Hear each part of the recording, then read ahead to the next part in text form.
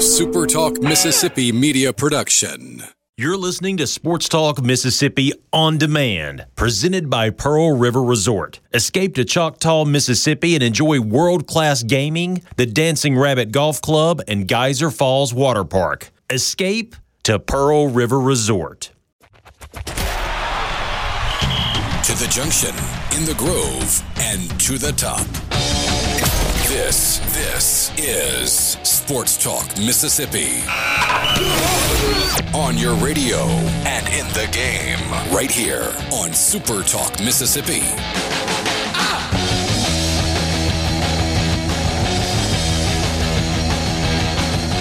Monday afternoon, Sports Talk Mississippi, streaming online at supertalk.fm. Richard Cross, Michael Borky, Brian Haydad. Brian Scott Rippey is in Fayetteville, where the game has just gotten started.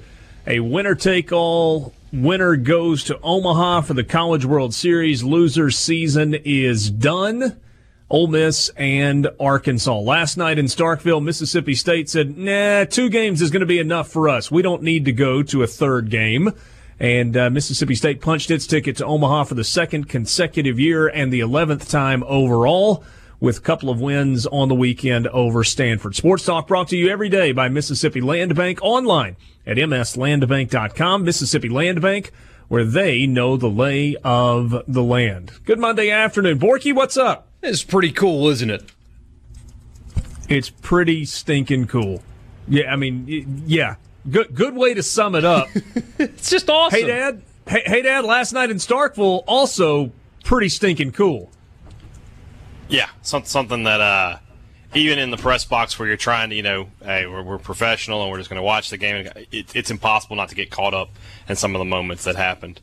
Even the guys who aren't from Mississippi, some of the guys who are new on the beat and come from other places, were just like, this is amazing. Well, and some of the national reaction to that scene last night in Starkville was just blown away. I mean, $68 million on Dudy Noble Stadium, first full season in the completed ballpark, and that's the reason that you build it, right? I mean, you don't build that stadium for it to sit empty in June, and Mississippi State certainly didn't have it sit empty this weekend. Just an incredible environment. Yeah, it really was from first pitch to final out. Crowd was engaged, big crowds, obviously, over 13,000 on Saturday, over 11,000 last night. And, going back to what Borky talked about last week, you got to think with a 2 o'clock first pitch might have even been a bigger crowd than that. So just a huge weekend for MSU, and they get the job done, most importantly, and they'll head back to Omaha.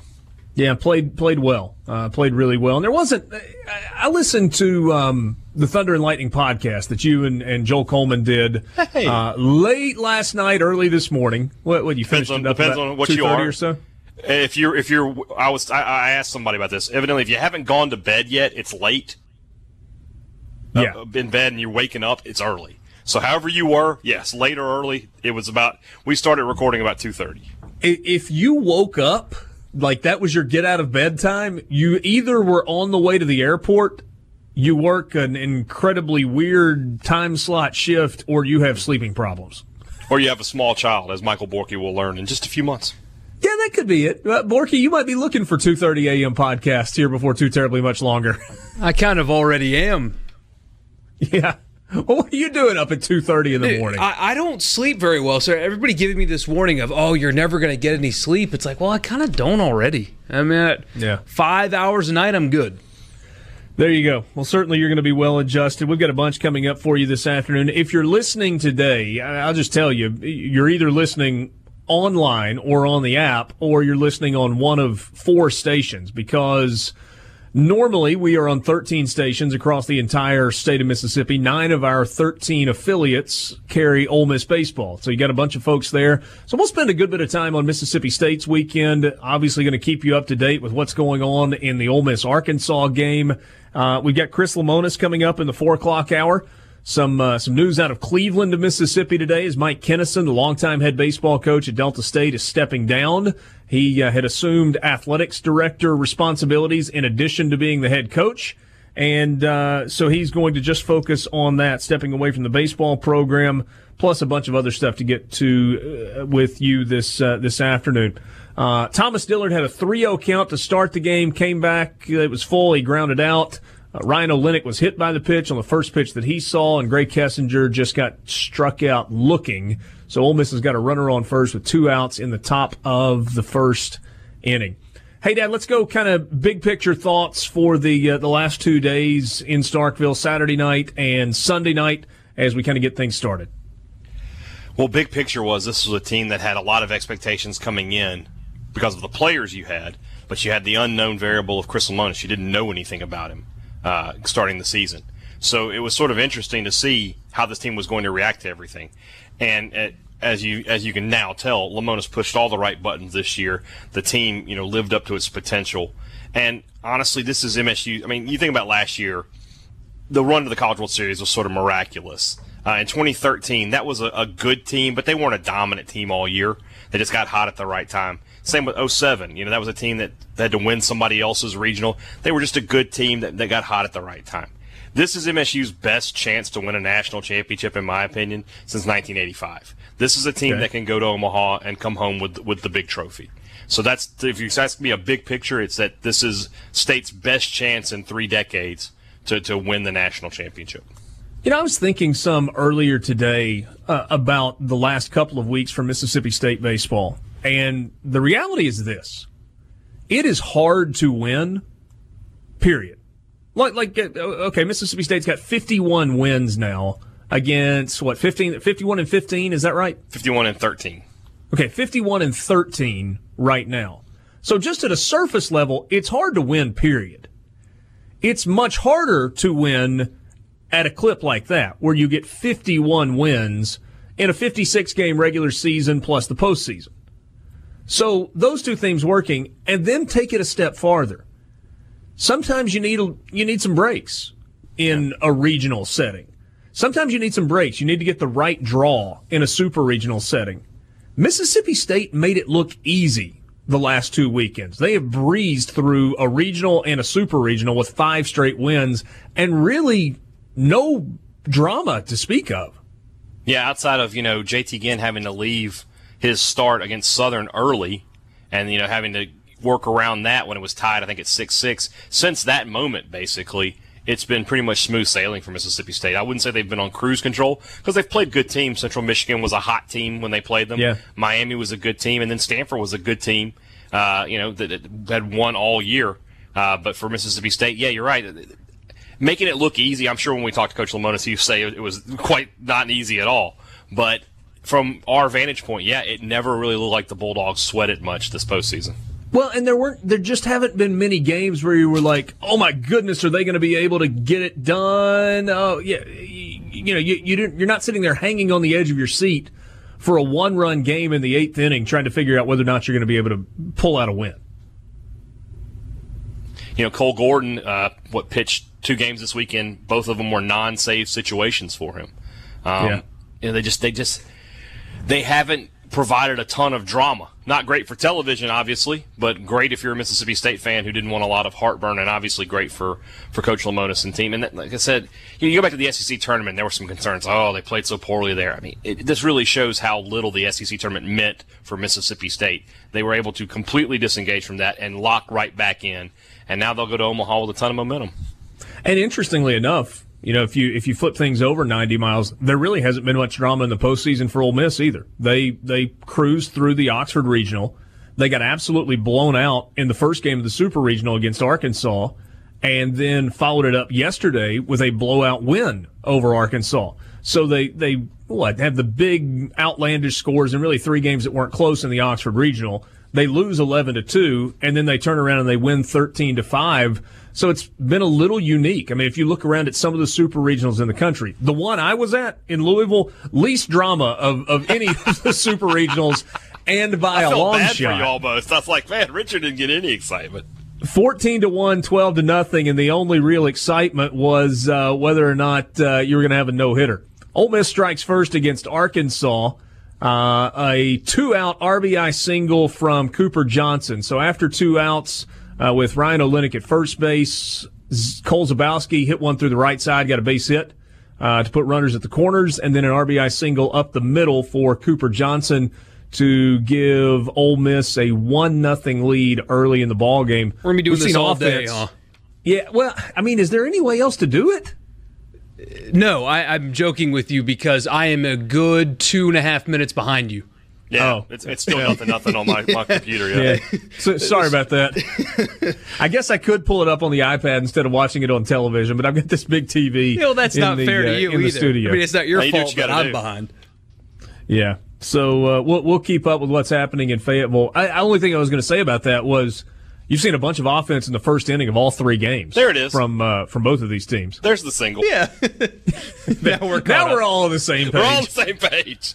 And that was on, I think it was on an 0-2 pitch to Cooper 1-2. Johnson. 1-2. Went down and 1-2. So went down and got one and drove it back up the middle. No drama in Louisville this weekend. But you have had some spots. I mean, even though Florida State beat LSU in 2 games, both of those games were drama-filled. Texas Tech, Oklahoma State may have played the most entertaining super regional of all of them. Texas Tech headed back to the College World Series once again. Michigan knocks out UCLA. We will look at all of the results from postseason play so far, plus really start to dive into Mississippi State's 2-game sweep over Stanford in the Starkville Super Regional. Sports Talk Mississippi with you in the Renaissance Bank studio on a Monday afternoon. Glad to have you along. So Ole Miss gets a run in the top of the first. They lead 1-0 over Arkansas. There's one other super regional game going on right now, Auburn and North Carolina. Auburn jumped out to a 13-0 lead over North Carolina, not over the first 3 or 4 innings, in the top of the first. Auburn scored 13 runs in the top of the first inning. Get a load of this. 13 runs on 9 hits with 1 error and 1 man left on base, and the inning only ended because Auburn had a runner go wide of the bag at second, or not wide of the bag, made a big aggressive turn, and the throw to the infield, they made a back pick throw to second base after a run had scored and ended the inning that way. So it was an incredible start to the game for Auburn, and they've kind of had it on cruise control ever since. Not a lot of offense in the game for Auburn since then. They've added 1 run. North Carolina got 3 runs in the 4th inning, 2 in the 7th. They've added a run in the bottom of the 8th. So Auburn's got an 8-run lead with 2 outs in the bottom of the 8th inning. Hey, Dad, you were watching that earlier, weren't you? Yes, and what a train wreck. I've never seen anything like that. Auburn just could not get out. They even the error that I forget where it was, but a grounder to second, just the most routine play ever. Yeah. And then Took a right bad when hop. it's going into the guy's glove, it hops up. Yeah. It's just nothing they could do. I think they scored, 9 runs with 2 outs? That's incredible. Listen to how the inning unfolded. Here you go. Walk, walk, walk, walk. Oh. So that's suboptimal. 4 straight walks to start the game. Hey, credit Rippy for that. Yeah. And then a strikeout. And then you get a 2-run single, a 3-run single, a fly out. Okay, so you've gone 8 guys deep into the order, and you got 2 outs. And then you go RBI single, 3-run home run, single, error on the second baseman, RBI single, walk, 2-run single, and then on that play, you get the out at second base to end the inning. 13 runs in the top of the first. I mean, you don't really want to start counting outs in a super regional go to Omaha game in the first inning. But by golly, if you're Auburn, that's what you're doing. All right, we only got to get 26 more. Hey, we've only got to get 23 more outs. Well, now they're down to just having to get 4 outs to get to Omaha. I'll make it 3. If you can get 2 outs for every run, you're going to win. Jeez, Something like that. I think the math on that's right. Yeah, I don't know if I don't know. Oh, you're talking about at this point? Yeah, I was talking about it 13-0. I mean, if you get 2 outs for every run, it's gonna be. I don't know if the math's right or not, but it's close. Yeah, this isn't a math show. It's okay. Let's get away from that quickly. Yeah. 2 quick outs for Arkansas on the bottom of the first inning. Looks like it's going to be 3 up, 3 down, unless that ball leaves the ballpark. Nope. Fly ball to center field. Arkansas goes 1-2-3 in the bottom of the first. Inning in the books. Ole Miss up 1-0. The velo for Hoagland there was really good. Mid-90s throughout the entire inning, so he might be a little juiced. That's 2 outings in a row where he's been 93, 94, 95 with the fastball early in the game.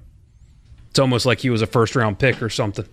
It only took 15 weeks of the season to get to that point. All right, hey Dad, let's walk through the two games in Starkville. We'll start with game number 1 on Saturday night, and I guess interestingly enough, in both games, Mississippi State fell behind in the first inning. Got a sacrifice fly to put Stanford ahead 1-0 on Saturday night, and a first inning home run to put them ahead 1-0 last night. But after those first inning single runs on both days, that was it. There was no more offense for Stanford. So let's start with the pitching. Ethan Small starts game 1. He goes 6 innings, which is really all he needed to go. 5 hits, 1 run that was unearned, 8 strikeouts, and 2 walks, and did that on 117 pitches. Maybe a little more than you would have. Maybe you would have liked to have seen him go an inning deeper, but pretty much vintage Ethan Small. Yeah, 117 pitches. I don't think he could have gone much further. And don't undersell that sac fly in the first inning there. That should have been a grand slam. That ball was pulled back over the fence by Jake Mangum, and off the bat, everybody thought that's gone. And Mangum pulls it back into the park, and I mean, it would have been 4-0, and the complexion of everything completely changes. We might look back in a few weeks and think that might have been the biggest play for Mississippi State all season, because 4-0 is a heck of a lot different than 1-0. But it Small changes got the way out the of it. game's played. Yeah, I mean, at that point, Small's laboring at that point. I mean, how long could he really go? Because I asked him about it, and I asked Lemonis about it in postgame. That start for me, he felt like he had to grind it out more than any other start. He's had a ton of starts where he's been on cruise control, and he's had some other starts where he's been really good. But this was one where it felt like he had to work for every out he got and every strike he threw, basically. So, obviously State would have liked to see him go a little deeper, but at 117 pitches, that's as far as he went. But then they go into the bullpen. They get an inning from Liebelt, an inning from Colby White, and an inning from Cole Gordon to shut it down. And Stanford really never threatened after the first inning.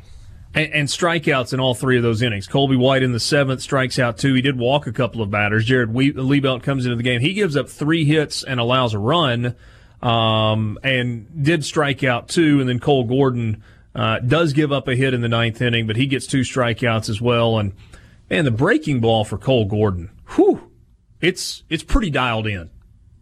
I'm excited to talk to Cole when we get to Omaha because, and I don't know how many people remember this. Oh, are you going? Oh yeah. I mean, will it be Hey Dad and Rippy? That's the question. We're a few hours away from finding out. But he was ready to walk away last year. He went through senior day ceremonies. He was not going to come back to this team.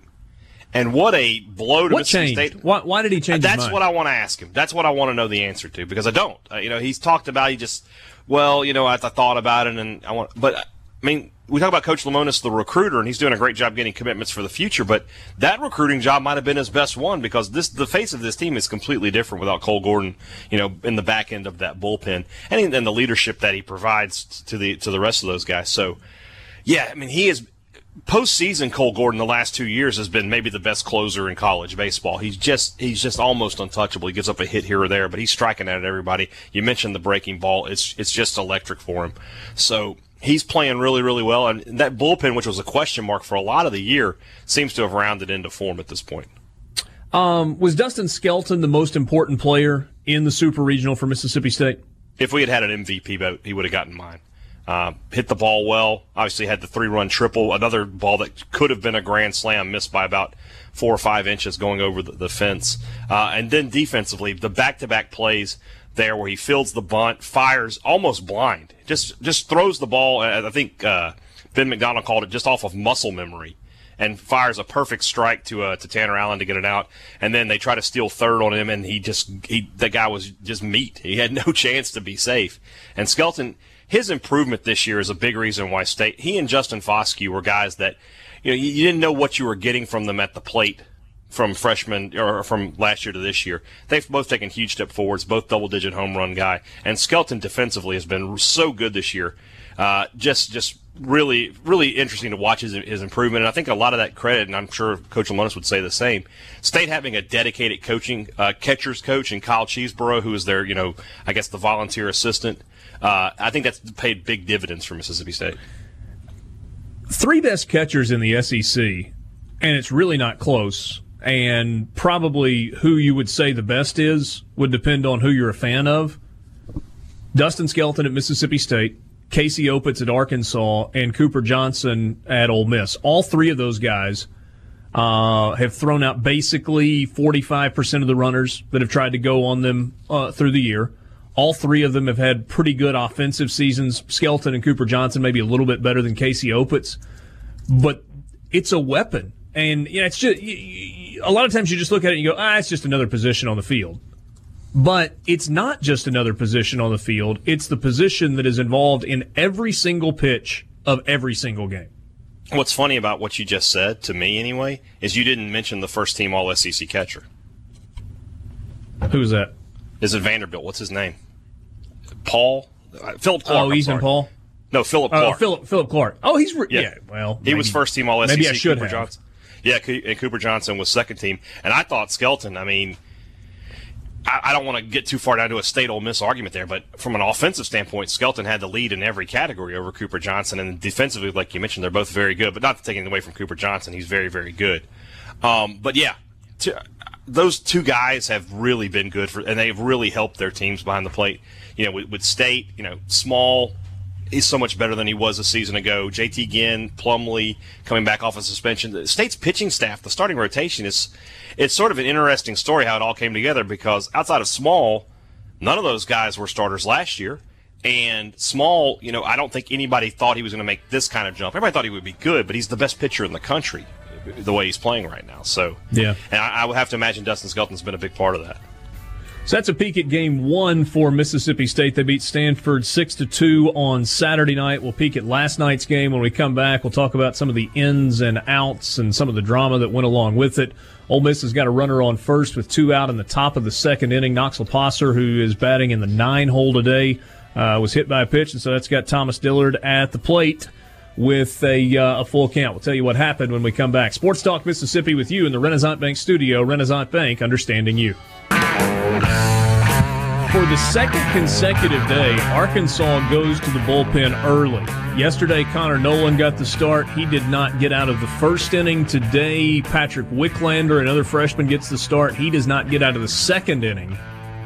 And he hadn't given up a run in the second inning. Just a couple of guys on base. He had hit 2 batters and had a wild pitch that allowed runners to move up. And Arkansas has gone to a veteran arm in Cody Scroggins. He's battling with Ryan Olenek at the plate. Ole Miss has got second and third with 2 out, leading 1-0 over Arkansas in the top of the second. Brian Scott Rippey is in Fayetteville, obviously covering the game today. So it's Michael Borky in our Jackson studio, Brian Haydad in Starkville, the studio there. And I'm Richard Cross with you from Oxford. We're glad to have you along this afternoon. Olenek strikes out. Ole Miss strands a couple of runners in the top of the second inning, and so it's 1-0 going to the bottom of the second. Last night, in a lot of ways, it was a ball game to determine whether or not you were going to Omaha. And it was not a must-win for Mississippi State because they were up 1-0 in the series. But Stanford strikes first with a run in the bottom of the first inning. And then Mississippi State gets it going in the top of the third. Mississippi State, the visiting team last night, you get the bases-loaded walk for Foscue. And then Dustin Skelton hits one to right center. It's a bases-clearing triple. He missed a home run by 6 inches, maybe a foot, something along those lines. And from that point on, it felt to me less like a baseball game and more like a coronation, more like a celebration. Does that make any sense? No, you're pretty much right on the money. And a lot of that is due to Peyton Plumlee and the way that he pitched. 6 2/3 innings. He only gave up 2 hits. After the home run, the next hit he gave up was one of the last at-bats he had. So he was really, really solid there for MSU after they got the lead and just held on to it. And then, it was just, Lee Belt comes in and you go from there. And then the ninth inning happens. And that was as I said on the podcast, which you listen to, and I encourage all of our MSU listeners, and hey, if you're Ole Miss listeners, you can listen too. But I said, that is. I just needed some baseball talk while I was cutting the grass this morning. I got you. I thought you might provide it. As I said on Twitter, any Ole Miss people who listen to the Thunder and Lightning podcast, I appreciate your business. But that ninth inning, that is what, as a fan, that's why you're paying money to get into the stadium. It's not just to see your team win, it's to have those kind of special moments. And from Mangum getting a hit in his last at-bat, which I thought, how fitting is this? And then what happened with McNamee, that's just a magical thing. For him, the week that he had, he's been struggling, he's been hurt, he gets passed over in the MLB draft, and then in his last at-bat in front of the home crowd, absolutely destroys one and deposits it in the left field lounge. Just something that, I was glad I was able to capture all that video, which you can find at supertalk.fm, a compilation of all my videos from the ninth inning. And it was something really, really special, and I was glad to be a part of it. Borky, it was a no-doubter. We are in the era of celebrations tied to home runs, right? Bat flips, staring at it. You had Gray Kessinger for Ole Miss yesterday. He hit a home run late in the ball game, and I think the umpire at home plate had to encourage him to run the bases. He looked at it for so long. McNamee crushes it, gives a monster bat flip up the third baseline, kind of hopscotches his way down toward first base, stops, pumps his arm, gets going again, and then he's greeted by the first base umpire telling him to get moving, son. It looked like he said something more aggressive than that, even. I was going with the radio edit. I mean, he screamed at him, and I have a son coming, and I'm going to teach him, if he plays baseball, don't show up your opponent. If you hit a home run, you put your head down and you run. But I love that emotion in baseball. And especially in that moment. If you're the umpire, even if you hate the bat flips, and if you're old school and you say the phrase "back in my day" far too often, just have some kind of situational awareness. And don't scream at a kid as he's rounding first base when he has the greatest sports moment of his life. Probably shouldn't go to Facebook and try to defend it either. Which is what that umpire, Frank Sylvester, is doing. Is he really? Yes. What? No way. We've got a screen capture here from my friend Robbie Falk's Twitter. Somebody says, "I take it you don't like guys that pimp a home run," and Frank Sylvester says, "That is correct. Very weak move." No, the weak move was screaming at a kid after he hits a home run in his last at bat. I laughed so hard at your tweet, Borky, when you said just bring on the robots. I was giggling up there in the press box because you're right. Just bring them on. Let's get these guys out of here. What a joke that is. I cannot stand. And you saw the same thing happen with Madison Bumgarner, right, in the majors. Yeah. If you don't like what somebody does when they hit a home run, then don't give one up. But even if you hate Dad, that, don't talk out of two sides of your mouth right here. No. Do it. What I'm going to say is I don't like what Bumgarner did, and the quote from the Dodger hitter is just gold. And that's coming from me, who I don't like the Dodgers. But all right, time out for a second. We just made a jump cut, and if you have no idea what we're talking about, Dodgers beat the Giants 1-0 yesterday. A guy named Muncy for the Dodgers hits a solo home run into McCovey Cove beyond the right field wall. Madison Bumgarner, who was already frustrated with the strike zone, screams at Muncy, "Don't watch it, run." Asked about it after the game, Muncy says, "He told me not to watch it, run," and I told him, "If you don't want me to watch it, why don't you go get the ball out of the ocean?" Just I can't fault that. I can't fault that. It's perfection. But what I'm going to say is I have less of a problem, for whatever reason, with a player getting upset with another player than the umpire. I don't know if that makes sense. I don't know if it makes me a hypocrite. Okay, that's just. I don't have a problem with Bumgarner saying that. I have a problem with the umpire being like, "Get down the line." I was just all right. Let me ask you this. Yeah. Let me ask you this: if Stanford, and this doesn't really feel like the kind of team they are under David Esker, but if Stanford had chosen to plunk the next hitter, would you have had a problem with that? Although it's something you don't see much in college baseball, I wouldn't have had a huge issue with it. I've been like, I get it. I would have had a problem with it. If you don't want the guy to pimp a home run, then don't give up a home run. And what you should do instead of plunking him is next time he comes up, strike him out. Yeah. Plunking him just makes you look like a loser. I wouldn't have had a huge issue with it either way. If that's what they had done, I would have being the old cranky man that I am, I would have been like, that's just baseball. You pimp a home run, the next guy's going to wear one. All right, update from Fayetteville. First miscues of the game for for Ole Miss. Heston Kjerstad hits kind of a sinking line drive to left field. Thomas Dillard goes to a knee, has it pop in his glove and then pop out. And Kjerstad gets to second, and then Gunnar Hoagland hits the next pitcher, the next hitter, Jack Kinley. So Arkansas's got first and second in the bottom of the second with one out. We've also got a final from Chapel Hill. Auburn a bunch to not too little, too many, right?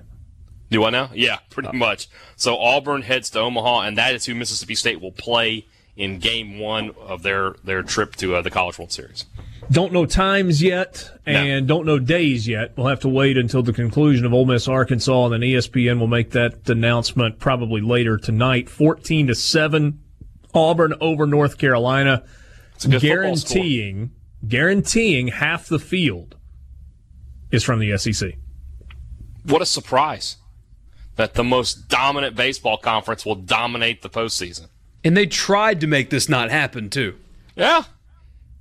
It was set up to get 5 if LSU had handled their business down in Baton Rouge. I know I'm behind you, Richard. Did he lean into that a little bit? There's a review going right now, and they will say that no, he did not lean into it. One of the weird rules in college baseball, if it had been ruled that Jack Kinley had leaned into that pitch, not only would he come back to the plate, but it would have been called a strike. A strike, yeah. So that does, that's really dumb. I guess now that I watch the replay, it's not he's leaning, it's just the way he's turning away from the ball takes him into it a little bit. Yeah. Understandably so, but it looks like he wasn't upset about getting hit by that baseball. He didn't try much, yeah. No. So 7 of the 8 teams in the College World Series are set. The only remaining spot will belong to either the Arkansas Razorbacks or Ole Miss. Here on the right side of the bracket, that's the side that Mississippi State is on, Vanderbilt against Louisville, and that should be a great game. Mississippi State against Auburn. Opposite side of the bracket, Michigan, who wins the Corvallis Regional a week ago, goes to Los Angeles and takes 2 of 3 from UCLA. Michigan will meet Texas Tech. Texas Tech's a really good baseball team as well. And then Florida State, who is playing well above their seed right now. I mean, think about what Florida State's done. They've gone to Athens and just boat raced Georgia twice. And then they went to Baton Rouge and they beat LSU twice in front of huge crowds, great environment. Mike Martin headed back to the College World Series trying to still chase down that first ever national championship. Florida State will meet either Ole Miss or Arkansas. So that's the College World Series. Good storylines coming out of Omaha. Man, you got great storylines and really, really good baseball teams that are going to be there as well. Sports Talk Mississippi with you in the Renaissance Bank studio. Renaissance Bank, understanding you. A couple of hard-hit balls by Arkansas. Jacob Nesbitt with a double into the left field corner, and the Razorbacks have taken a 2-1 lead over Ole Miss in the bottom of the second inning. They've still got second and third with just one out, and I think that's Christian Franklin. Yeah, Christian Franklin at the plate for the Razorbacks. The inning started off okay with a ground out, and then you got that line drive to left field we talked about that kicked off Thomas Dillard's glove. That gave Arkansas a couple of base runners, and it's kind of spiraled from there a little bit, and Hoagland's gotten hit hard by the last couple of hitters. 2-1, Arkansas leading it in the bottom of the second inning. If you want to be a part of the show this afternoon, you can text us on the C Spire text line. The number is 601-879-4395, 601-879-4395, C Spire, customer inspired. Please don't text and drive. That's what C Spire would ask of you. Tony in Columbia.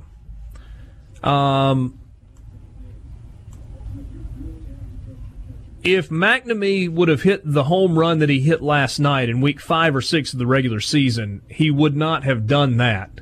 Just the emotions of this time of year. Talking about the bat flip and the trot to first base and getting yelled at by the umpire.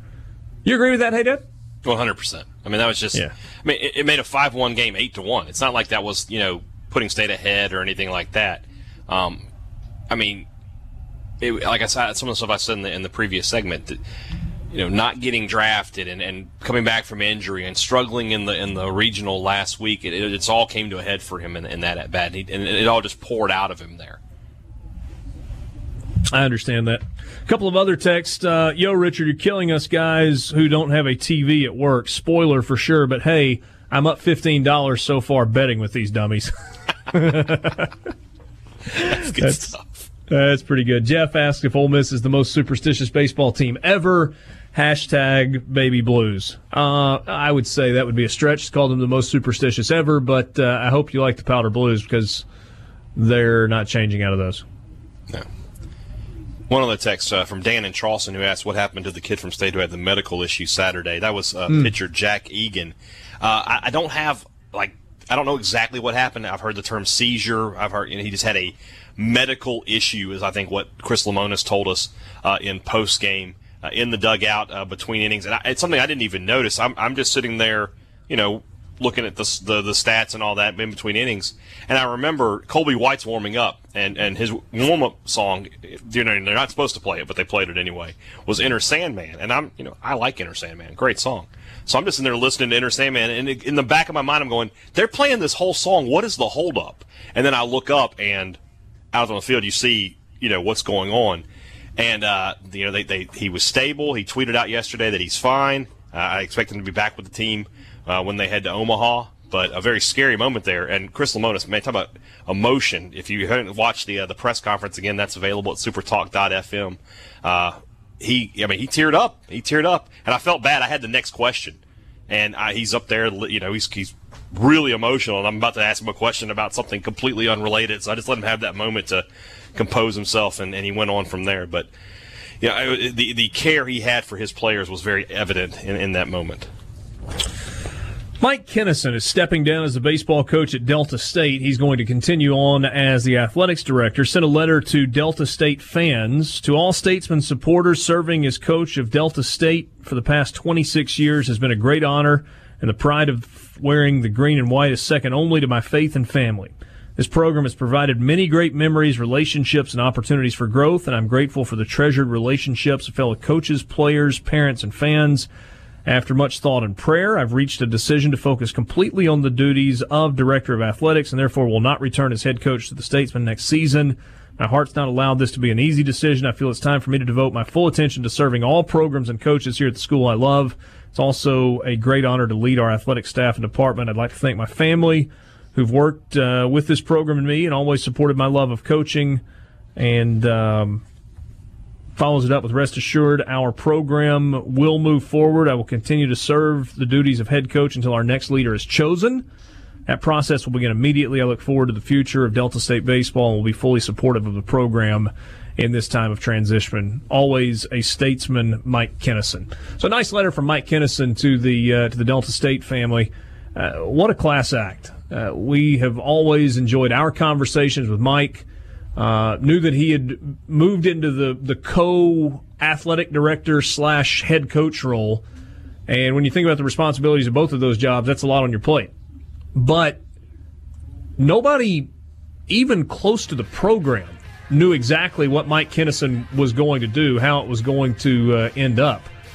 Arkansas scores 2 more runs on a base hit to right field. Razorbacks now lead at 4-1 in the bottom of the second inning. Nobody was sure what Mike Kennison was going to do, and I guess until this letter was released, maybe he was kind of struggling with the decision as well. But Mississippi, the state of Mississippi, loses a big-time baseball coach in Mike Kennison. Good man as well. Got an hour in the books. Sports Talk Mississippi with you in the Renaissance Bank studio. Sports Talk Mississippi is brought to you by Mississippi Land Bank online, mslandbank.com. Mississippi Land Bank, where they know the lay of the land. If you've got land financing needs of any kind, Mississippi Land Bank can help. They've been financing land for over 100 years. So if you're a farmer with equipment needs, looking to buy new land or maybe refinance an existing loan, maybe you need a crop loan, Mississippi Land Bank can help. Not a farmer, but looking to perhaps build a dream home or just a house or a cabin in the country. Again, that's something that Mississippi Land Bank can do for you. You can find their website, mslandbank.com. There you can find branch locations, contact information, and all sorts of other good stuff. Mississippi Land Bank, where they know the lay of the land. Ole Miss batting with 2 outs in the top of the third inning, trailing 4-1 to Arkansas. Ole Miss jumped out to a 1-0 lead. Arkansas got 4 runs in the bottom of the second. The Razorbacks are the home team today, and they are now headed to the plate to bat in the bottom of the third inning as Cooper Johnson struck out looking. Gray Kessinger struck out looking. Probably got to swing the bat, right? They say it helps. Seems like that's a better plan. Or you take advantage, from the other side of that, if you're a pitcher, you take advantage of the, extra ball you're getting on the inside corner and the extra ball you're getting on the outside corner. That works in both directions. So we'll see how it plays out. It is Monday. It is just after 4 o'clock. That means it is time for winners and losers. All I do is win, no matter what. I'm a loser, baby. We got winners. We got losers. Americans love a winner and will not tolerate a loser. Winner never win, and a winner never quit. All right, winners and losers from the weekend. I got a winner for you. So, early on Saturday, Louisville beat ECU 12-0 to be the first team to advance to the College World Series. Zero drama in the game, except for the fact that Bobby Miller for Louisville on the mound carried a no-hitter into the 9th inning. So that was kind of cool. And then he hit the leadoff batter and gave up a single, and it was over. So back to absolutely no drama. If he had gotten the no-hitter, it would have been the first ever no-hitter in a super regional. So you think, well, we'll have to wait a little while longer for that. You didn't have to wait much longer, as Kumar Rocker, who is a freshman pitcher for Vanderbilt, threw a complete game no-hitter with 19 punch-outs, 19 strikeouts for Kumar Rocker. By the way, he's the son of Tracy Rocker, who is currently an assistant coach at Tennessee. Been a bunch of different places in the SEC and in the NFL, played at Auburn. His mom was there in the stands, hanging on every pitch, especially late in the game. It's kind of a cool scene. How good was he Saturday night? I'll put that pitching performance up against any in baseball, not just college, in baseball history. Okay. A no-hitter with 19 strikeouts, I mean, that's pretty dang good. In a must-win to stay alive game after getting beat 18-5 the night before. Yes. I mean, we take everything into account, that's as good as you'll get on the diamond. Hey, how was the strike zone in Starkville this weekend over the course of 2 games? Different. It was just, as I recall, Saturday night's game, it seemed like it was pretty wide. And then I thought last night was pretty consistent. It was okay. I don't remember just ever saying, I don't know where that pitch was, but on Saturday for sure there were some pitches that I thought were strikes that were called balls and the other way around. Yeah, I mean, I guess that's going to happen in every single game. I've seen a bunch of non-SEC umpires that I thought have had pretty good strike zones, and you look up and Jeff Head's calling, and look, I mean, Ole Miss is pitching right now, so this is not Ole Miss is getting screwed deal.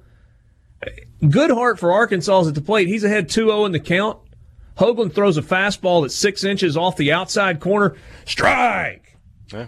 Just call the plate. Is it that hard to call strikes based on whether or not they cross the plate or not? It's not if it was a robot back there. Get the robots in. Jeez.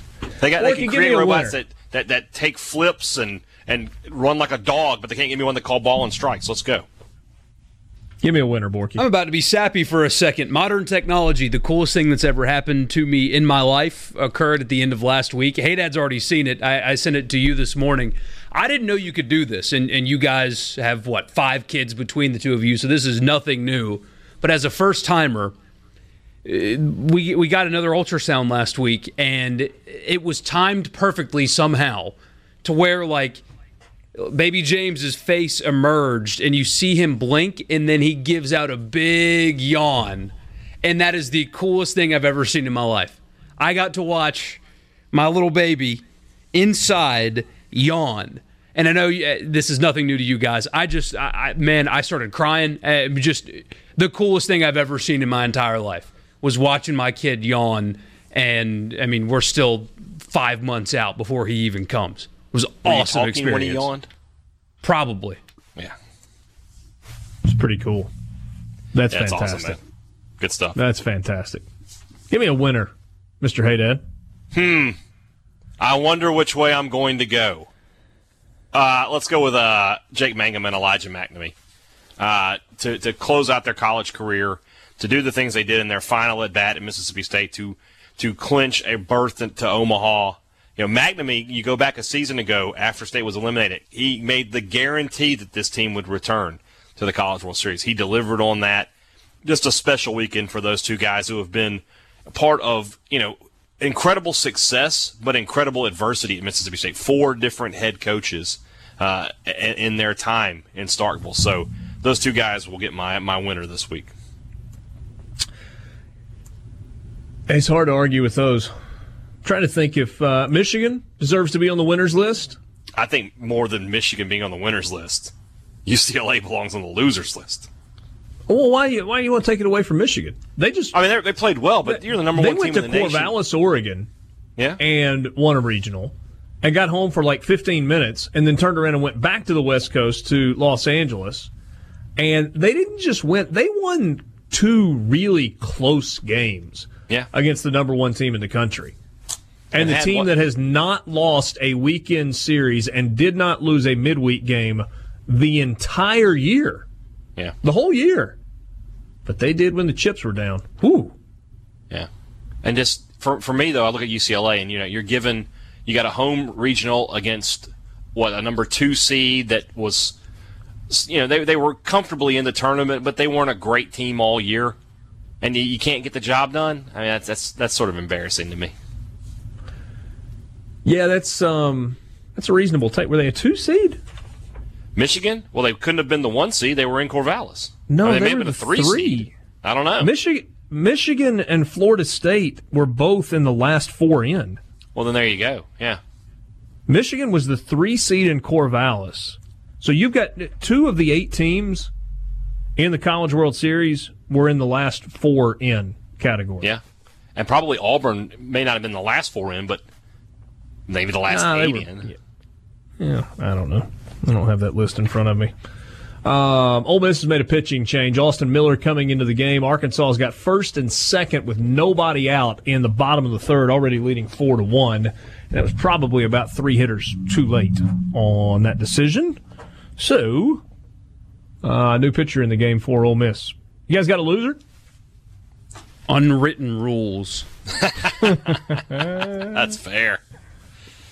Very fair. Well, especially umpires as well. That really bothered me. I mean, just have some situational awareness. And I'm glad nobody noticed it except for the people watching on television. Because if I was the coach, I would not have taken kindly to an umpire yelling at my kid that way. There's ways to go about it other than that. But in that moment, understand what is going on. And if you have to say something, wait until he gets into the dugout and say, hey, don't do that again. There's better ways to go about it than screaming at a kid as he's rounding first when he hits the greatest home run of his life. I just thought that entire sequence was a complete joke, and that only happens in baseball. Do you think McNamee even heard him? No, there's no way. No chance. Good. Give me a loser, hey, Dad. I'm going to go with a personal one, and it's going to be soccer, unfortunately for y'all, but Chelsea Football Club, my team, lost its best player last week, Eden Hazard. He's off to Real Madrid because he wanted to play there. That was his lifelong dream, and they did that. Chelsea now is under a transfer ban. They can't sign any players for the next year. Three of their top young players for next season have all suffered pretty bad injuries, a couple of Achilles tears and a bad ankle sprain. They're going to be doubtful for the start of the season. Not great times in West London right now. What does that mean they've got a transfer ban? They can't sign any new players for the next year because they signed some players that should have been ineligible to be signed because they were too young. Cheaters, huh? Basically, yeah. So for the next year, they're not allowed to sign any new players. They can lose players like they did with Hazard, but Women's World Cup is underway. Yeah. U.S. women's national team plays against Thailand tomorrow. I bet they win. Sure, Haydad will keep you up to date on that. I'll keep an eye on it. Sports Talk Mississippi with you. Those are your winners and losers. Chris Lemonis joins us next on the Farm Bureau phone line. Sports Talk Mississippi, streaming online with you at supertalk.fm. Richard Cross, Michael Borky, Brian Haydad, Arkansas pouring it on early against Ole Miss. They scored 4 runs in the second. They have added 3 runs in the third, and the Razorbacks lead 7-1 over Ole Miss. This is not a lineup that you want to dig yourself a big hole against. And Arkansas elected to go to the bullpen early. They went to Cody Scroggins. He's been good since coming in. Ole Miss has made a pitching substitution as well. Austin Miller has come into the game, and Arkansas is kind of extra base hitting Ole Miss to death in this game right now. Let's go to the Farm Bureau phone line. Check out favorites.com and go with the home team, Farm Bureau. We're joined by Chris Lemonis, head baseball coach at Mississippi State. Year number 1. Coach, in some ways, you were kind of handed the keys to a Ferrari. That might be a little bit of an exaggeration going into this year, but it was a team that had been to Omaha, had a bunch of pieces coming back, and it's like you had been driving a Ferrari your entire life. How easy was it to push the right buttons throughout the course of the season? Yeah, I would never say it's easy, not in the SEC West or any part of the SEC. And, you know, we were very fortunate to come back and have a team who played so well at the end of the year. You know, and I know we're be able to have some great players, but we also picked 9th in the league by the SEC coaches. So the uncertainty of what we were was a big part of our off season, and I think our kids did an unbelievable job of moving forward and taking that momentum from last year. What was the emotion like for you last night inside a stadium that was obviously just incredibly charged? There was a ton of energy in there. I said to Haydad a little while ago, in some ways, you know, after you took the lead in the third inning, it felt more like a coronation and a celebration than it did just a game where I know you're not looking at it that way, but kind of outside looking in, it felt like that. Yeah, it was, you know, that offense for Stanford is really, really good. And probably weren't great this weekend, but they had about as many home runs as anybody in the country. So maybe late, I felt it a little bit. I mean, the recognition of our players from our fan base, the 9th inning was, you know, kind of magical is the word I've used. You don't see guys get to walk out the way that Jake Mangum or Cole Gordon or Elijah McNamee got to walk out of Dudy Noble. Man, just so happy for those guys. I mean, that's the appreciation for our players is just, you know, was an all-time high. Hey, Coach, it's Brian Haydad. You know now that you're playing Auburn in the first game when you get to Omaha. Is that something that, you know, having that familiarity, is it a positive, or do you have to tell your team, look, even though we beat these guys in the regular season, you know, this is a whole new ball game, forgive the pun, now that we're in the postseason? Yeah, it feels like an eternity ago we played Auburn. So I think it's 2 totally different teams right now. I like the fact that our kids have played in Omaha, you know, and been there and been used to the experience. But Auburn's played in a lot of big environments. They'll be ready to go too, and it should be a great college baseball game like all these games out here. The best of the best are here, and we're looking forward to it. You're no stranger to Omaha either. 3 trips with Louisville when you were on Dan McDonald's staff? And by the way, he says hello. Saw him in Louisville over the weekend, and I think he was pulling pretty hard for you as well. What is the experience of having been there? You mentioned it for your players a second ago, but even as a coach, what does that mean going into this coming weekend? Well, it's a comfort for sure, just knowing the dynamics, the city. You know, my last 4 years in Indiana, we hosted our conference tournament was in TD Ameritrade. So you just kind of, you know, the lay of the land, the locker rooms, you know, how everything works, how the ballpark plays. Instead of coming in, you know, going my first year when we showed up, you're just wide-eyed and happy to be there. You feel like you have a little bit more of a plan. And Chris, I'm curious. I mentioned Dan McDonnell. What did you take from your time with him? I know you guys played together and were assistants together at the Citadel, and then kind of reunited at Louisville before you were able to move on and be a head coach. What did you take from your time working as the number one assistant under Dan McDonnell? Well, our history goes way back. We roomed together in college. He played second, I played first. So it was for me, that time in my life was very special because we had a lot of success and we raised our families kind of together. And then I got to learn, for me, he came out of Ole Miss and was in an SEC program. And we started, when we went to Louisville had won one regional in the history of the program, like 100 years. And so how to run a major program, all the dynamics, the recruiting, the fans, the everything else. I feel like leaving the Citadel and going there, I grasped what it was like how to play and coach on the big stage. When you look ahead to what's coming up this week, what's kind of the schedule of events for this team? Obviously, you finished things up last night, so you don't have to deal with the Monday night game. There's a lot of festivities that go around. You still, I guess, have to wait to find out whether or not you're playing on Saturday or Sunday. So what's kind of the schedule this week for the team? We practice the next couple mornings. So we practice tomorrow morning. We practice Wednesday morning, but we hustle and got to get on a flight to Omaha Wednesday afternoon. So they got the new Major League Baseball. The Royals and the Tigers are playing at TD Ameritrade on Thursday night. So we're a part of that. And then our practice schedule, really your practice day in Omaha is Friday. And they have a nice ceremony that night. And then we find out if we're the Saturday teams or the Sunday teams. So we'll figure that out probably, I think, 6:30 tonight is what they say. What about JT Ginn? I know you said that could have potentially pitched if it had gone to a game 3. What's your anticipation of what his role is going to look like this coming week? No, we're going to do a bullpen with him and continue his arm care and just see where he's at and how he matches up while we're out there. Obviously, we'll start Ethan Small game 1, and then we'll just see how we match up. I mean, we're in a good situation because we have Peyton Plumlee's pitched so well over the last month that that second game for us will be a lot of matchup. But JT should be in the mix. Let me ask you about two guys, and we'll wrap it up. One, if you'll take me a little bit deeper on Peyton Plumlee and what he did, and then also, and I know you talked about this some in your post-game comments last night, but just kind of the last – not just the last week, but the last few weeks for Elijah McNamee, what he's gone through and kind of the way he was able to cap his last at-bat at Dudy Noble.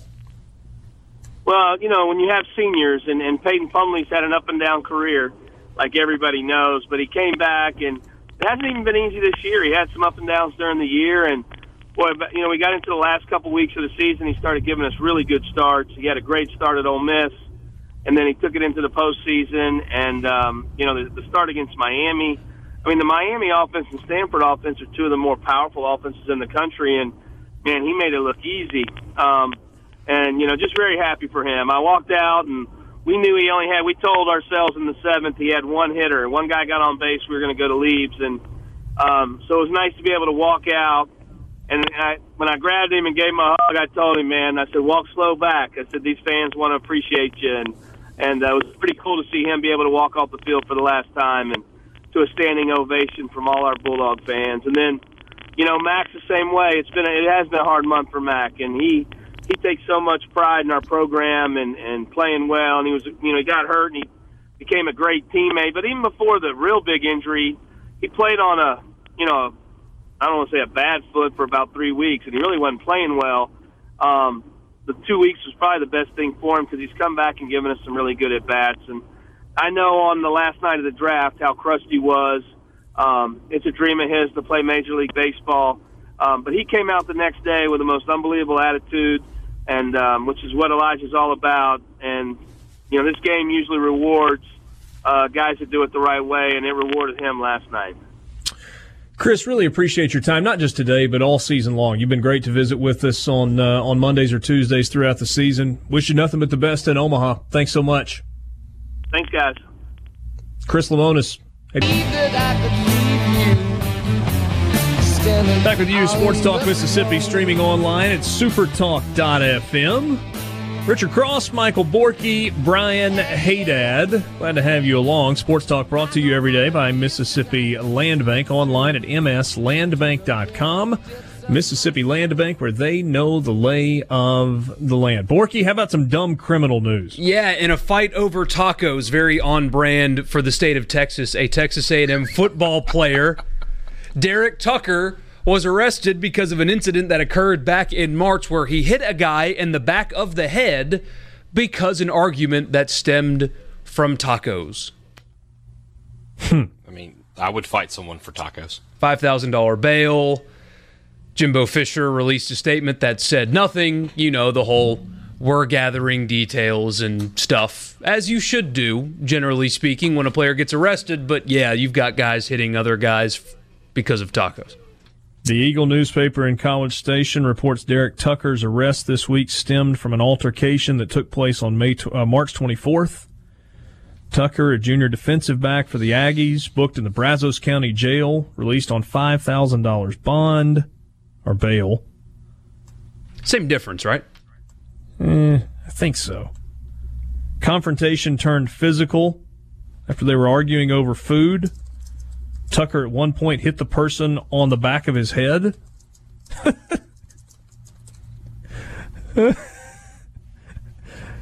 Goodness. What are you doing? I mean, there's got to be something underlying, right? Well, one guy said that real tacos are with a soft tortilla, and the other guy said that they're with the hard shell, or both. And it got physical. That almost happened to us in Greenville last week, Richard. Over tacos? Yeah. Yeah, because Haydad's wrong. Oh, here we go. Okay, well, let me weigh in on the argument. What are we debating? Real taco, crunchy taco shells are for children. All right, if you want a taco, it comes in a soft. It can be crispy, but it needs to be soft and pliable. That's the stupidest thing I've ever heard. Okay. Now, guess what's going to happen next time I see you? I'm going to hit you in the back of the head. Yeah, well, maybe you better bring it. I ain't afraid of you, Cross. Are you a Taco Bell guy? When I go to Taco Bell? Yeah, I'll go to Taco Bell. Sure. What is your, back in your days where you were less health conscious, what was your order? I would get a grande meal. What's in a grande meal? 10 tacos. You would get 10 soft tacos? Yes. Okay. Borky, are you a Taco Bell guy? If I've had a few beers and it's after 10, yeah. I am a little ashamed to admit that I'm like a 3 times a week Taco Bell guy. Are you really, like any time of day? Generally at night. See, I hate people like you because if I did that, I would just balloon up. I can't eat that stuff. And I'm a 2 crunchy taco supreme, a nacho supreme with no beans, and an order of cinnamon twists kind of guy. But that said, if you go to a real Mexican restaurant, a nice Mexican restaurant, your tacos are coming on soft tortillas. If I go to a Mexican restaurant, I order fajitas. I'm just saying, it's coming on a soft tortilla. Yeah, but that's not a taco. It's a fajita. And what I'm trying to tell you is, if you go to a good place to get tacos, the tortilla will always be soft. It will always be pliable. It will not be a glorified tortilla chip. Unless you ask for crunchy shells. I'm telling you, they probably won't even offer it to you. Like, that's not an option. My kids get tacos when we go to a Mexican restaurant and they come out on crunchy shells. I'm not talking about Mississippi Mexican restaurants. I'm talking about real Mexican restaurants here. I will fight anyone for this, too. Also, cornbread is not good, and brisket is better than pulled pork. Boom. Anybody want to come at me? You know where to find that last one, they serve 2 completely different purposes. Like they don't have to be one versus the other. A street taco stand with authentic tacos does not offer crunchy tacos. Thank you. That's on the C Spire text line. You are correct. But is a street taco stand really authentic? Oh, yeah. Yeah. Okay. I think he's talking about like ones in Mexico. Yes. Oh. Those are. Well, yeah, that would be authentic. You can't get any more Plus, it authentic. would be hard not to, crack the shells. Correct, yeah. If you want something crunchy, get nachos. I do. And tacos that are crunchy. Well, man, we need to go to the Mexican restaurant sometime. In fact, this whole crunchy taco supreme, that's a relatively new order. I mean, I used to kind of mix. Like, I would get 3 taco supremes and get, 1 crunchy and 2 soft, or 2 soft and 1 crunchy, just to kind of mix it up. I'm not really passionate about this. Whatever. Clearly you are. Sports Talk Mississippi in the Renaissance Bank studio. Renaissance Bank, understanding you. College Football Fix is next. Back with you on Sports Talk Mississippi, streaming online at supertalk.fm, 5 o'clock hour. Sports Talk brought to you every day by Mississippi Land Bank, online at mslandbank.com. Mississippi Land Bank, where they know the lay of the land. If you've got land financing needs of any kind, Mississippi Land Bank can help. They've been financing land and all that goes with it for over 100 years. So if a tractor is what you need, if it's a refinance of an existing loan, if you're buying new property, maybe you're buying a piece of recreational property, give them a call. You can find a phone number or a branch location online at mslandbank.com. Mississippi Land Bank, where they know the lay of the land. Game 1 of the Arkansas-Ole Miss series was a rout. Arkansas beat Ole Miss 11-2. Yesterday, Game 2 of the series was a rout. Ole Miss beat Arkansas 13-5. Unless something changes, Game 3 is also going to be a rout. Arkansas leading over Ole Miss 9-1 in the bottom of the 5th inning. Arkansas with 1 out and a runner on first. Razorbacks trying to get back to the College World Series for a second consecutive season after playing in the finals against Oregon State a year ago and being 1 out away from winning a national championship. Parker Caracci is now in the game for Ole Miss. The starter was Gunnar Hoagland. It did not go well for Hoagland. 2 innings, 5 hits, 6 earned runs, a walk, and a strikeout. In relief, Austin Miller, 2 innings, 4 hits, 3 runs, 2 earned, a walk, and a strikeout. And now Parker Caracci has come into the game. He's gotten a fly ball out and has walked a batter. So, if Ole Miss is going to make a comeback in this game, the formula is pretty simple. 1, they got to start hitting. And 2, they got to put some zeros on the board against an Arkansas offense that has 9 runs and 9 hits in the game. Glad to have you along. You can text the show on the C Spire text line, 601-879-4395. C Spire, customer inspired. Time right now for the College Football Fix.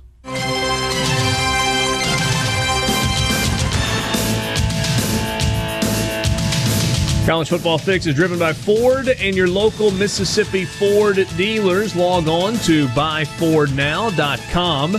Find out why the best-selling trucks are built Ford tough. The F-150, best-selling truck in America for 42 straight years. Normally, this time of year, we would give you a military salute on a Monday. Let's hold that a day, though, because we're on limited stations today. Let's hold that for the full network tomorrow, as I think we've got a couple of cool stories to share with you, as in partnership with Ford, we continue to salute our military members and first responders in the state of Mississippi.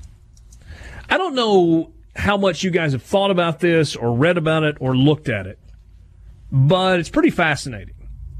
You know right now that programs in the SEC are getting big fat checks every year, and the biggest portion of that money is due to the television contracts that the SEC's got in place, primarily with ESPN, which is, all of the regular ESPN channels plus the SEC network and the revenue that generates, but then also through its deal with CBS. But of the $45 million or so, give or take, maybe take a little, that the SEC teams will get this year, a very small percentage of that comes from their contract with CBS. CBS pays $55 million a year to broadcast the premier SEC football game. right? So the 2:30 window on CBS and then some select basketball games, they pay $55 million. Doesn't that include the SEC championship as well? It does. It does. And they've added a couple of games in the last couple of years because they have gotten out of the U.S. Open tennis business. So instead of not starting with the SEC game of the week until week 3, you get that a little bit earlier now. But it is the most undervalued contract in all of sports television. And it's really not close. Everybody points to the fact that ESPN pays $2 billion for Monday Night Football in what is not usually a marquee game, and yet they are paying $55 million for SEC football that consistently, over the course of a couple of decades, has delivered big ratings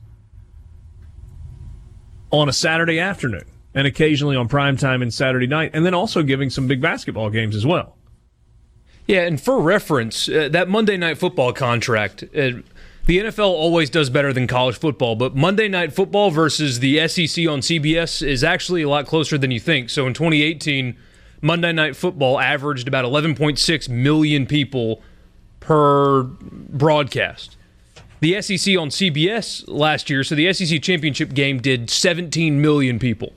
You had multiple other games that were around the 11, 10, 9 mark. Now, some weeks are bad, like when you had Alabama-Vanderbilt. That doesn't rate very well. But generally speaking, it's in the ballpark. The NFL is always better, but it's in the ballpark. So $55 million versus $2 billion for comparable numbers is staggering. The contract has, I think, 4 years left on it. Although there is maybe an opportunity for it to end a little bit sooner. I think there are a couple of things at play here. When the SEC added 2 more teams, when Missouri and Texas A&M came into the league, the conference kind of redid its deal with ESPN. And both are extremely happy with the partnership.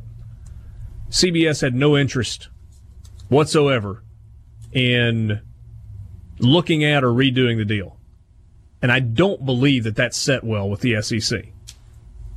And this conference has got a long memory. So that's number one. Number two, not too terribly long ago, a few months back, you may remember just kind of an under-the-radar press release that came out of the SEC offices mentioning that the SEC had partnered with 2 different entities. I don't remember the second one. The first one was CAA Sports. So basically, the SEC now has an agent to negotiate its television deal. Boys, I don't think this is good for CBS. Oh, darn. What a shame. Does the potential... As long as they keep the theme music. That needs to stay. But beyond that, though, I'm fine. Yeah, I think CBS probably owns the theme music. Oh, well. Would you care about losing CBS and the 2:30 game? Well, I mean, I don't think you're going to lose the 2:30 game. You're going to lose it being on CBS. Well, I guess that's if CBS is basically what I was asking. Yeah, I mean... Well, who would pick it up, I guess, is the question. ESPN? ESPN would probably just want the whole banner at that point, want the whole package. What would they pay for it? $1 billion a team? I don't know. No, not billion, $1 billion. 15 billion? No. They play $2 billion for the NFL. $2 billion for one game. No. No, that's for the season. No, that's for the season. Oh, it's for the season? No, but I'm saying it's one game a week for a non-marquee matchup. Yeah, but it's still the NFL. I guess. Yeah, it's something like $100 million a game or somewhere around there, because they have they have back-to-back sometimes and stuff like that. I think it's about $100 million a game, something like that.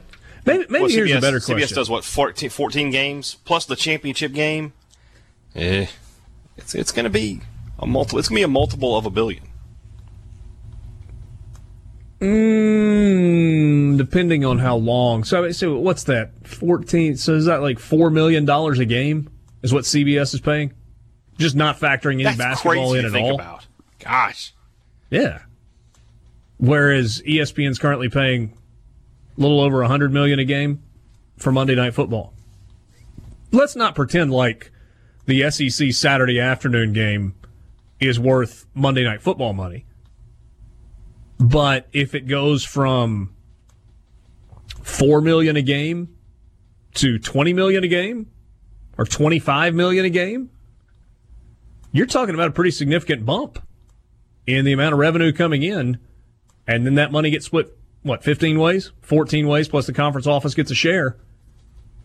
You're going, you're 3 or 4 years away from that check that comes in June every year, getting another, $4 or $5 million bigger? Yeah. It's a pretty darn big deal. It's a pretty big deal. Do you think CBS will come to bat and try and work something out to keep the SEC? They should, because you don't get a higher draw in college football on a weekly basis than that game right there. Yeah. Or are they content to say, we've had our cake and we've eaten it for a really long time. Thank you. We'll go on a diet now. We'll see. It'll be fun or interesting to watch that unfold. Sports Talk Mississippi in the Renaissance Bank studio, streaming online at supertalk.fm. Renaissance Bank, understanding you. All right, here's some baseball nuggets for you. The last time Arkansas lost after leading by 6 or more runs, April 8th, 2017, led LSU 8-1 after 6 innings. Tigers came back to win it 10-8. I think that was the Possum game.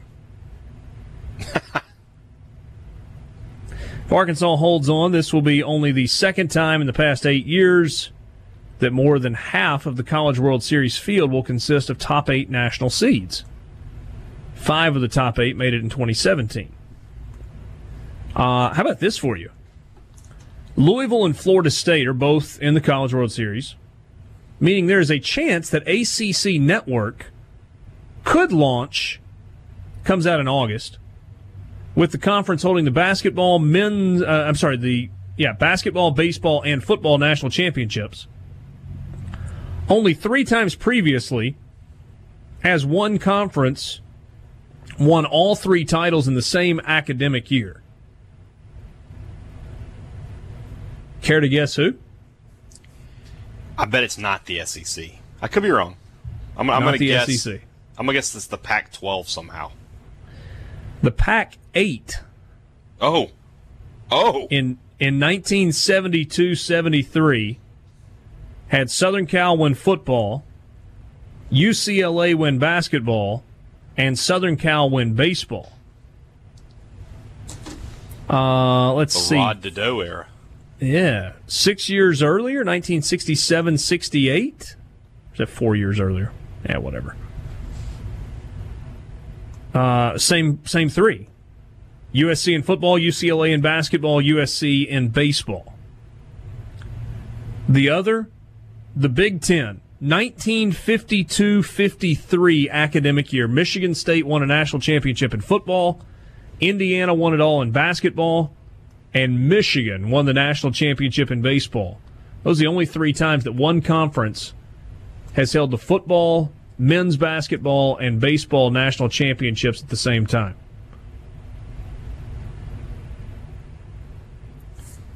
Surely the SEC has had some 2 out of 3s in there. Had to have. Oh, yeah. Florida held football and basketball at the same time, didn't they? Yeah, that's right, yeah.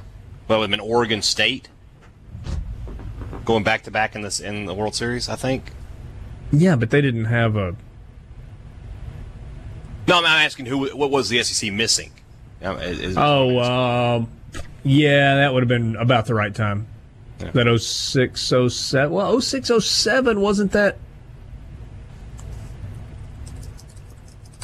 Yeah, I don't know. I don't remember off the top of my head. Sorry, we had a device. Yeah, I know. I got sidetracked by watching a ground ball to first where instead of going and stepping on the bag, Cole Zabowski tried to underhand toss about a 30-yard flip to Parker Caracci, thinking that he would be Trevor Ezell to first base. We were right. 06, 07 was Oregon State. There you go. It's not the day for the Rebels, guys. They're kind of unraveling a little bit. Yeah, I haven't seen it yet, so just take your word for it. Just watch; it's coming. So how do you look at this season? I mean, I guess this is a conversation for later on in the week, I'm sure, because this game isn't even over yet. But, I mean, you will see the departure of this number one recruiting class that saw one super regional and did not make it to the College World Series.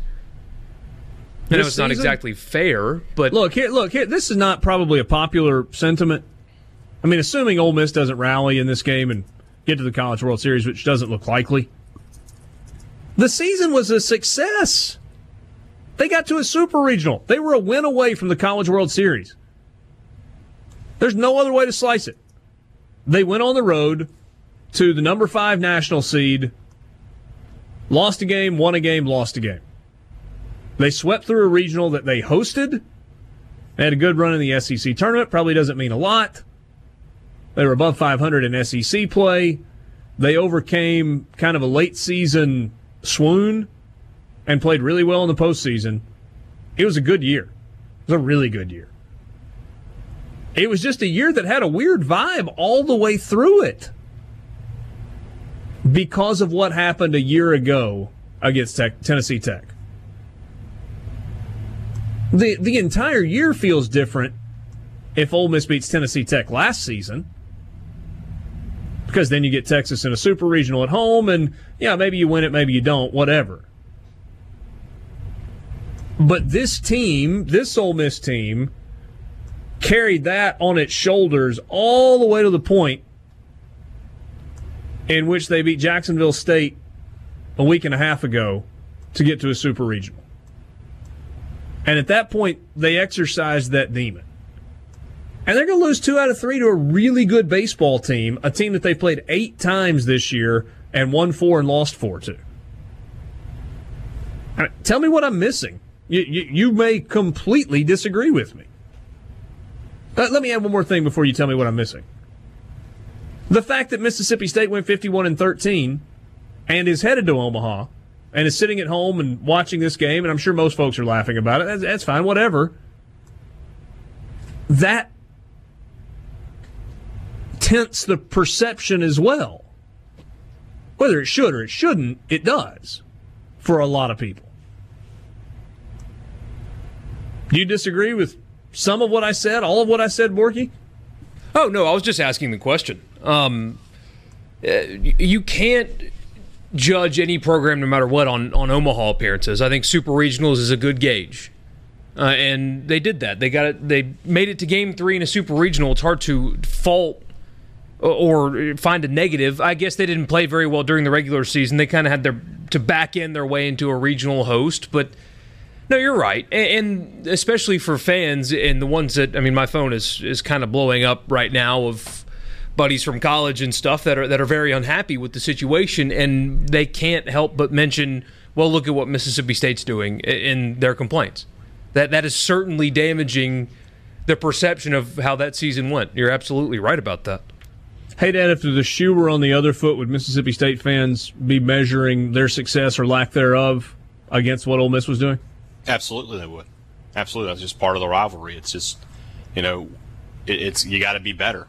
I made that comment, I think, on the podcast, and I think I've said it on the show that, if Ole Miss were to go to Omaha this year, there would be State fans they'd be happy State's there, but Ole Miss is here. Why couldn't they? Why are they here? And I think it's true on the other side as well. They'd be like, why is State here? And I can't even enjoy it. I can't get away from them. So that said, you made a good point, I thought, about, or maybe it was Borky, that the College World Series has just become the be-all, end-all. And this is a point I like to make. In basketball, if a team made 4 straight, look at Mississippi State, 4 straight Super Regionals, 2 straight trips to Omaha. But if a basketball team made 4 straight Sweet 16s, everybody would be thrilled. If State or Ole Miss made 4 straight Sweet 16s in basketball, everybody's going nuts. But because the College World Series is sort of held up to a standard that maybe the Final Four is, or the national, or the college football playoff is, you feel like if you don't make it to Omaha, sometimes you didn't have a successful season. See, I would, and it's kind of an apples to oranges comparison. I would almost prop Super Regionals up as like getting to the Elite Eight So not like just getting to the second weekend of the tournament, but you're a win away from the Final Four. Right. Because usually in the Elite Eight where you have the big programs, and that's where you have the Super Regionals. Very rarely does somebody sneak in. You don't see a lot of mid-majors making the Super Regionals. Yeah. So I see what you're saying. I know when people want to do, career resume, whatever else. You go, it's one trip to Omaha in 19 years for Ole Miss. You probably need to go more than that. You need to go more often than that. But one Super Regional every 3 years on average for 19 years, that's pretty good.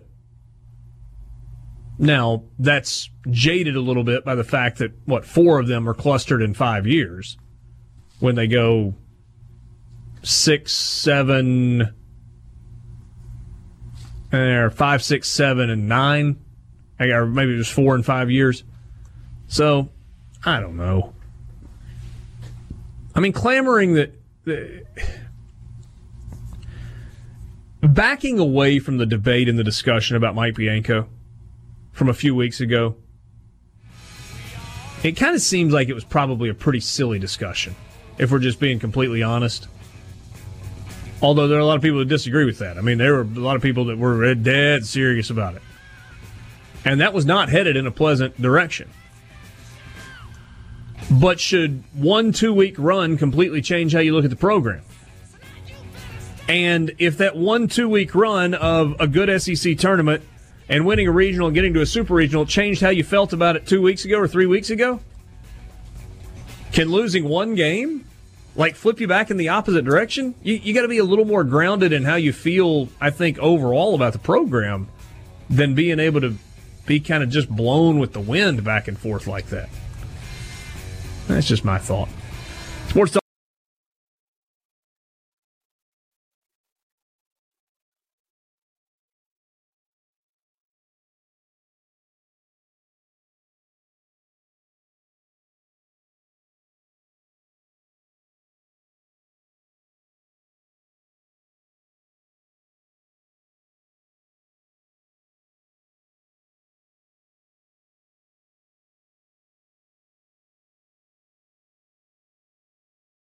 A SuperTalk Mississippi media production.